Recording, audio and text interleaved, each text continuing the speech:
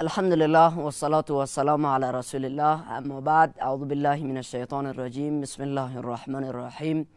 يا أيها الذين آمنوا إذا قمتم إلى الصلاة فاغسلوا وجوهكم وأيديكم إلى المرافق وامسحوا برؤوسكم وأرجلكم إلى الكعبين.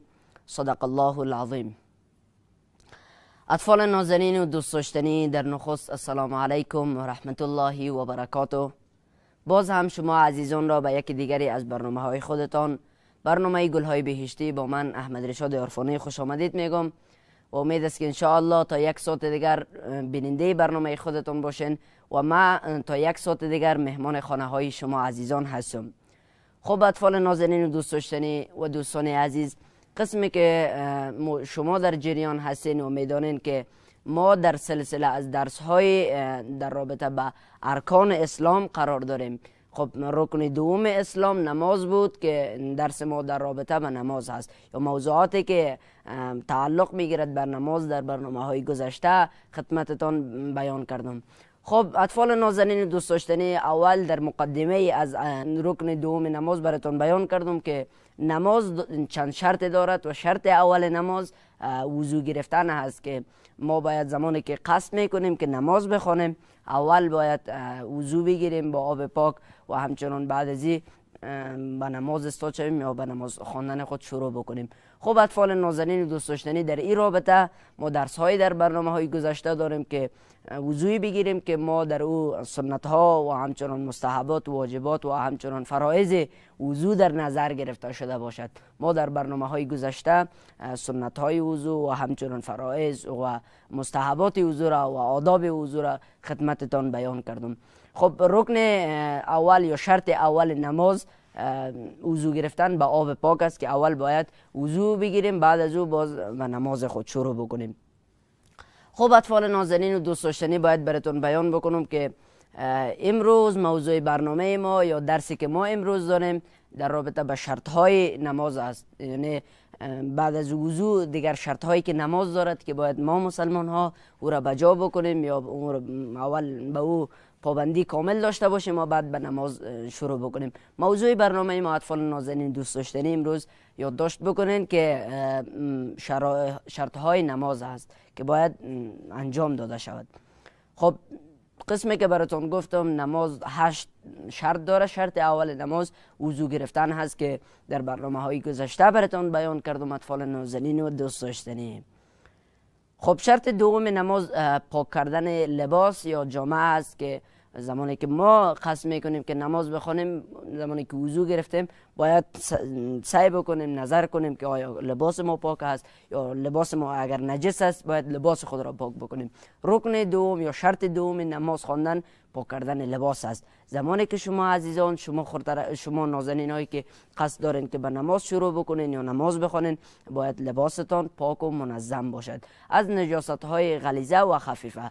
و همچنان اطفال نازنین دوست داشتنی، باید در رابطه به نجاست براتون بگم که نجاست غلیظه نجاستی را میگه که اگر به اندازه 1 درهم اگر به لباس ما یا به کالای ما میرزد، به اندازه 1 درهم یا 5 یا 5 افغانی که است، اگر به این اندازه باشه او کدام پروایی ندارد، نماز ما به او میشه. اما اگر زیادتر از 5 یا زیادتر از یک مقدار 1 درهم بود، باز در این صورت لازم و ضروری است که ما یا او را با آب پاک بکنیم یا همچنان با همراه یک چیزی کوشش بکنیم که او را پاک بکنیم. و همچنان مثال هایی که نجاست غلیظه داره مانند خون یا مثلا شراب یا مواد غایطه یا همچنان چیزهای زیادی از پیشاب حیواناتی که گوشت آنها خورده نمیشه، اینا نجاست های غلیظه هست که نماز که لباس یا جای خراب میکنه یا هم کثیف میسازن. خب اطفال نازنین دوست داشتنی، کوشش بکنین که از نجاست هایی که زمانی که به کالای شما یا به لباس شما یا بر جای میریزه کوشش بکنین او را قبل از نماز خواندن پاک بکنین. خب در کل شرط دوم نماز پاک کردن لباس یا جامعه از نجاست غلیظه و خفیفه. و همچنان در رابطه با نجاست خفیفه براتون بگم که نجاست خفیفه بخشیدگی هست، یعنی کدام پروایی ندارد. مثلا اگر پیشاب یا خون حیوانی که یا پیشاب مثلا پیشاب حیوان یا پرنده ای که گوشتی او خورده میشه، مثلا حیوان مثلا از گاو یا از گوسفند که گوشتشان خورده میشه، اگر پیشابشان یا همچنان بولشان به کالایتان یک مقدار میریزه کوشش بکنین که او را پاک بکنین و همچنان اگر مقدار از درهم هم کمی زیادتر بود در این صورت پروا ندارد، اما اگر زیاد بود کوشش بکنین که او را پاک بکنین بعد به نماز شروع بکنین. خب اطفال نازنین دوست داشتنی، شرط اول نماز خواندن وضو گرفتن با آب پاک است و همچنان شرط دوم پاک کردن جامه یا لباس است و همچنان شرط سوم نماز اطفال نازنین دوست داشتنی باید براتون بگم که پاک کردن جای نماز است. در جایی که ما نماز میخوانیم پاک کردن ازی لازم و ضروری هست که مثلا اگر ما در خانه نماز میخوانیم یا در بیرون یا در مسجد یا در هر جایی که نماز میخوانیم، اگر در روی فرش نماز میخوانیم اول باید ببینیم که آیا فرش نجس است یا پاک است، بعد از او باز به نماز خواندن شروع بکنیم.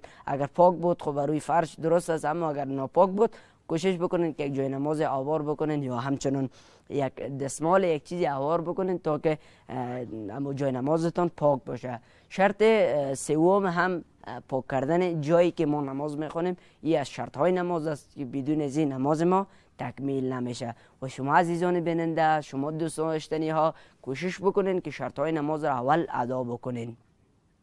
و همچنان شرط چهارم پاک کردن بدن هست یا پاکی بدن، که بدن ما شما، وجود ما شما، دست ما، پای ما، دیگر اعضای بدن ما باید پاک باشد از بول و از غائط و چیزی که مشابهت دارد به همراه بول و غائط، مثلا از خون یا همچنان از ریم و چرک که در بدن هست، باید بدن ما و جسد ما پاک باشه. شرط چهارم پاک کردن بدن هست که شما اول اطفال نازنین دوست داشتنی کوشش بکنین زود حمام بکنین، بدنتون رو از نجاست های غلیظه و خفیفه پاک بکنین، چیزهایی که مشابهت دارد. و شرط چهارم باید بدانیم که پاک کردن بدن هست که بدن ما اگر نجس باشه یا ناپاک باشه نماز ما نمیشه و کوشش بکنین اطفال نازنین دوست داشتنی اول بدنتون رو پاک بکنین، بعد از او به نماز خواندن شروع بکنین.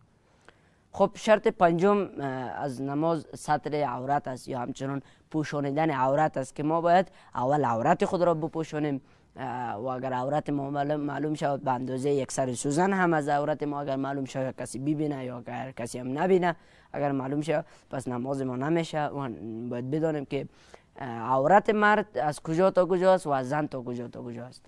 خب اطفال نازنین و دوست داشتنی، شما عزیزان، شما پسرها، بچه ها باید بدانید که عورت شما مردها از زیر ناف تا زیر زانو هست که باید حتما لازمی و ضروری است که شما باید عورتتان را در وقت نماز یا در دیگر وقتا باید بپوشانید، کوشش بکنید کسی نبینه. در وقت نماز خب باید کوشش بکنید که معلوم نشه و تا نماز شما فاسد نشه. عورت مرد از زیر ناف تا زیر زانو هست. و همچنان شما دخترها باید بدانید که عورت شما خانم ها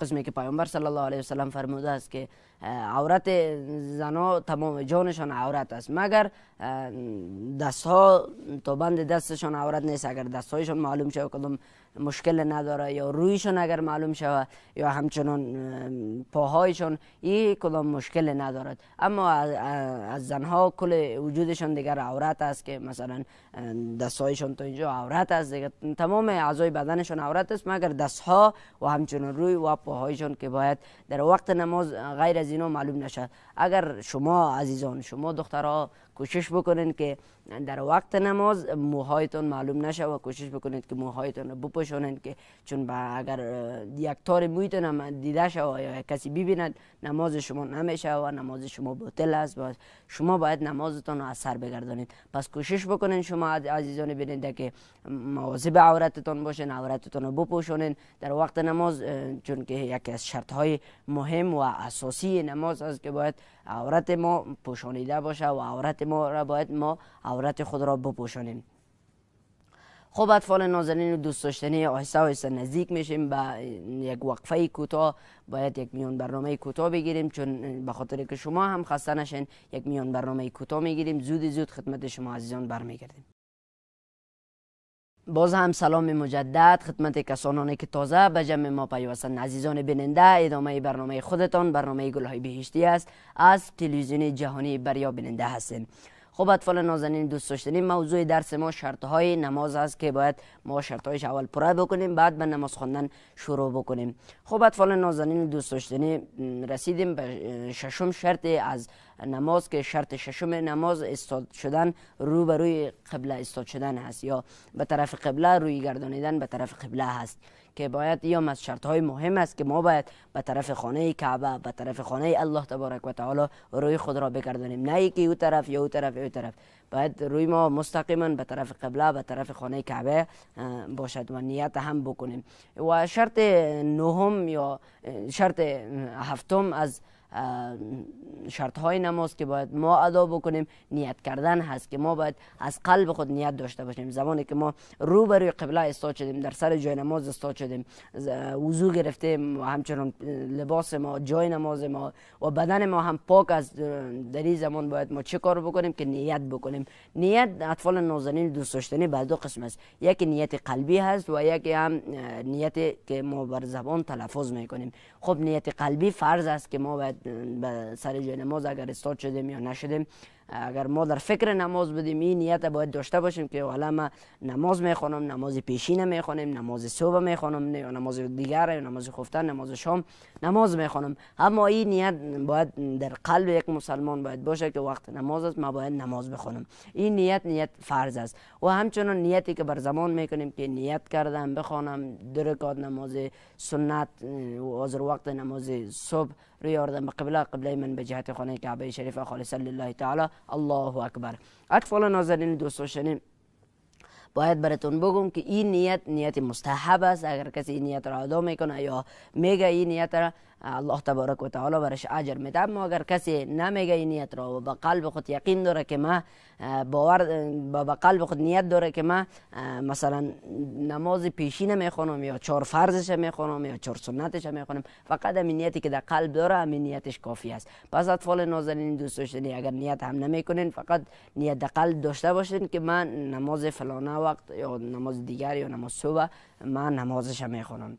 و همچنان حکم هشتم یا شرط هشتم از نماز که ما باید ادا بکنیم شناختن وقت نماز هست که باید ما بدانیم که مثلا فلان وقت صبح هست، یعنی مثلا تا طلوع آفتاب، زمانی که آفتاب طلوع میکنه صبح هست، تا این زمان ما میتونیم که 4 رکعت نماز صبح بخونیم. در این صورت نمیتونیم که ما در او وقت نماز پیشین ادا بکنیم یا مثلا نماز صبح در وقت نماز پیشین ادا بکنیم. شناخت وقت نماز یا از شرط های نماز است که الله تبارک و تعالی میفرماید ان الصلاة کانت علی المؤمنین کتابا موقوتا. یقینا ما فرض گردانیدیم نماز را بر بندگان ما، فرض گردانیم موقوتا در وقتش، یعنی مثلا نماز پیشین در وقت پیشین باید ادا شود، نماز دیگر در وقت دیگر ادا شود. پس الله تبارک و تعالی ما را با وقتش، یعنی هر نماز با وقتش معین کرده، به هر نماز یک وقت معین کرده. پس کوشش بکنیم اطفال نازنین دوست داشتنی که تمام نمازهای خود را با وقتش ادا بکنیم و کوشش بکنین شما عزیزان بیننده که شما را کسی مجبور نکنه که شما بخیزین نماز بخونین. پس به دل خودتان بدون از اینکه کسی بالایتان امر بکنه یا پدر جانتان یا مادر جانتان یا کسی دیگر از اعضای فامیلتون بالایتان امر بکنه که بخیر بچه‌م نماز بخوان، بخیر دخترم نماز بخوان، پس کوشش بکنین که بدون از اینکه کسی امر بکنن به هم وقت نماز را بدونن که فلان وقت فلان نماز است باید بخیزین. بدون از اینکه کس بر ما بگه باید بخیزیم، وضو بگیریم. اگر دیگر شرط های نماز هم در وجود ما کمبود بود، مثلا جای لباس ما خراب شده بود، باید لباس خود عوض بکنیم، تبدیل بکنیم، لباس دیگری بپوشیم. پس بدون از اینکه ما را کسی بگه باید بخیزیم، وضو بگیریم و شرط های نماز اول در وجود خود جستجو بکنیم و تکمیل بکنیم. بعد از او برین وقت به سر نماز استاد شوین. شما عزیزان، شما بچه ها پسرها که هستن، کوشش بکنین که 5 وقت را به جماعت سپری بکنین، چون پیامبر صلی الله علیه و سلم فرموده است که کسی که یک وقت نماز در جماعت میخونه خداوند برش 27 درجه از نمازهای دیگر ثواب برش زیادتر میده. پس کوشش بکنین که شما پسرها، شما بچه ها کوشش بکنین که 5 وقت نمازتان را به جماعت همراه پدرجانتان به جماعت برین و اجر و ثواب جماعت را ادا بکنین.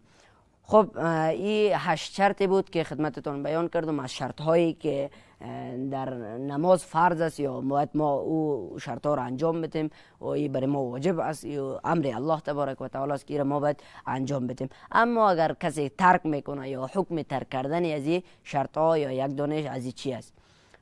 کسی که یک دانه از این شرط ها را ترک میکنه، چی به قصد ترک بکنه و چی هم به سهوا. مثلا یک کسی به قصد وضو نمیگیره میره به نماز استاد میشه، این در به قصد اگر وضو بکنه نماز ازی درست نمیشه. اما اگر به سهوا هم فراموش شده که ما در پیشین وضو کردیم اما برای دیگر فکرش نشده برو وضو پیشین مثلا، اما پسان یادش میکنه والا ما وضو نداشتیم، باید اعاده بکنه، سر نماز خود را بخونه. کسی که به قصد یا همچنان به سهوا نماز ترک بکنه، یک از این شرط ها را ترک بکنه، نمازش درست نمیشه. کوشش بکنین که نمازتان را از سر در بدین، از سر ادا بکنین و اعاده بکنین. اول کوشش بکنین که تمام شرط ها را ادا بکنین. مثلا بر هر وقت نماز اگر قدرت و توانش دارین، بر هر وقت نماز جدا جدا علیحده وضو بگیرین، وضوی تازه بگیرین به هر نماز، به خاطر که دوچار شک و دوچار مشکل برای وضویتان نشوین. و همچنان کوشش بکنین در قسمت نظافتتان که پاکی بدن، پاکی لباس و همچنان اینا که از مربوط نظافت میشه که ما باید نظافت خود را مراعات بکنیم که پیامبر صلی الله علیه و سلم میفرماید که الطهور شطر الایمان، نظافت و پاکی که از یکی از شاخه های مهم و اساسی ایمان هست. پس کوشش بکنین در قسمتی که ایمانتان تکمیل شه به لباستان و همچنان به بدنتان زیاد رسیدگی بکنین، به نظافتتان کوشش بکنین و مواظب لباس ها و کالاهایتان هم باشین. اگر در مکتب هم میروین مواظب کتاب هایتان باشین که کتاب هایتان چیره پاره و همچنان بایکایتان چرک و چتل نسازن. اطفال نازنین دوست داشتنی، چون بعضی از طفلا هستن که لباس های مکتب خود را زود چرک میکنن، بایک مکتب زود چرک میکنن. پس کوشش بکنن در قسمت نظافتتان. اطفال نازنین دوست داشتنی. خب اطفال نازنین دوست داشتنی، یک بار دیگر ما شرط های نماز را تکرار میکنم که اگر کسی لیست میگیره یا همچنان یادداشت میکنه، قلم کتابچه خود را بگیره که شرط های نماز بسیار ضروری و لازمی هست. کوشش بکنن اطفالایی که در سن 7 سالگی هستن شروع بکنن به نماز خواندن تا اینکه عادت بکنن برای نسل های بعدی که برای که زمانی که جوان میشه به نماز عادت خوب داشته باشه. و همچنان کسایی که 10 ساله هستن باید اونا خب نماز بخونن دیگه، نماز از پیشم ترک نشه. و همچنان کسانی که 12 ساله هستن یا 11 ساله هستن بر از اونا نماز بالکل فرض هست، باید پدرانشان و مادرجانشان برای اونها سختگیری بکنن و کوشش بکنن که بالای اونها 5 وقت نماز را به طور کامل بخونه. و کوشش بکنین اطفال نازنین دوست داشتنی، چون مخاطب ما شما هستین که بدون از اینکه پدرجانتان یا مادرجانتان برایتان قهر شوه قبل از او باید نمازتان را 5 وقت ادا بکنین. خب یک بار دیگه ما براتون شرطای نماز میخوانم. اول وضو گرفتن با آب پاک هست. اگر آب پاک نبود باید تیمم بکنین. اما در این زمانه شاید آب پاک بسیار جاها پیدا شود اما بسیار اندک جاها اگر آب پاک پیدا نشه.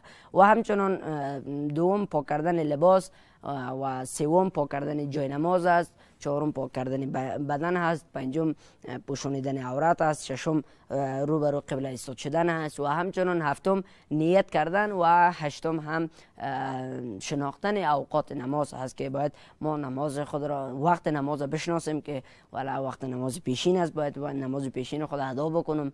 و دیگه قسمی که برای ما در وقتش نماز فرض شده باید در مو وقت ما نمازش ادا بکنیم.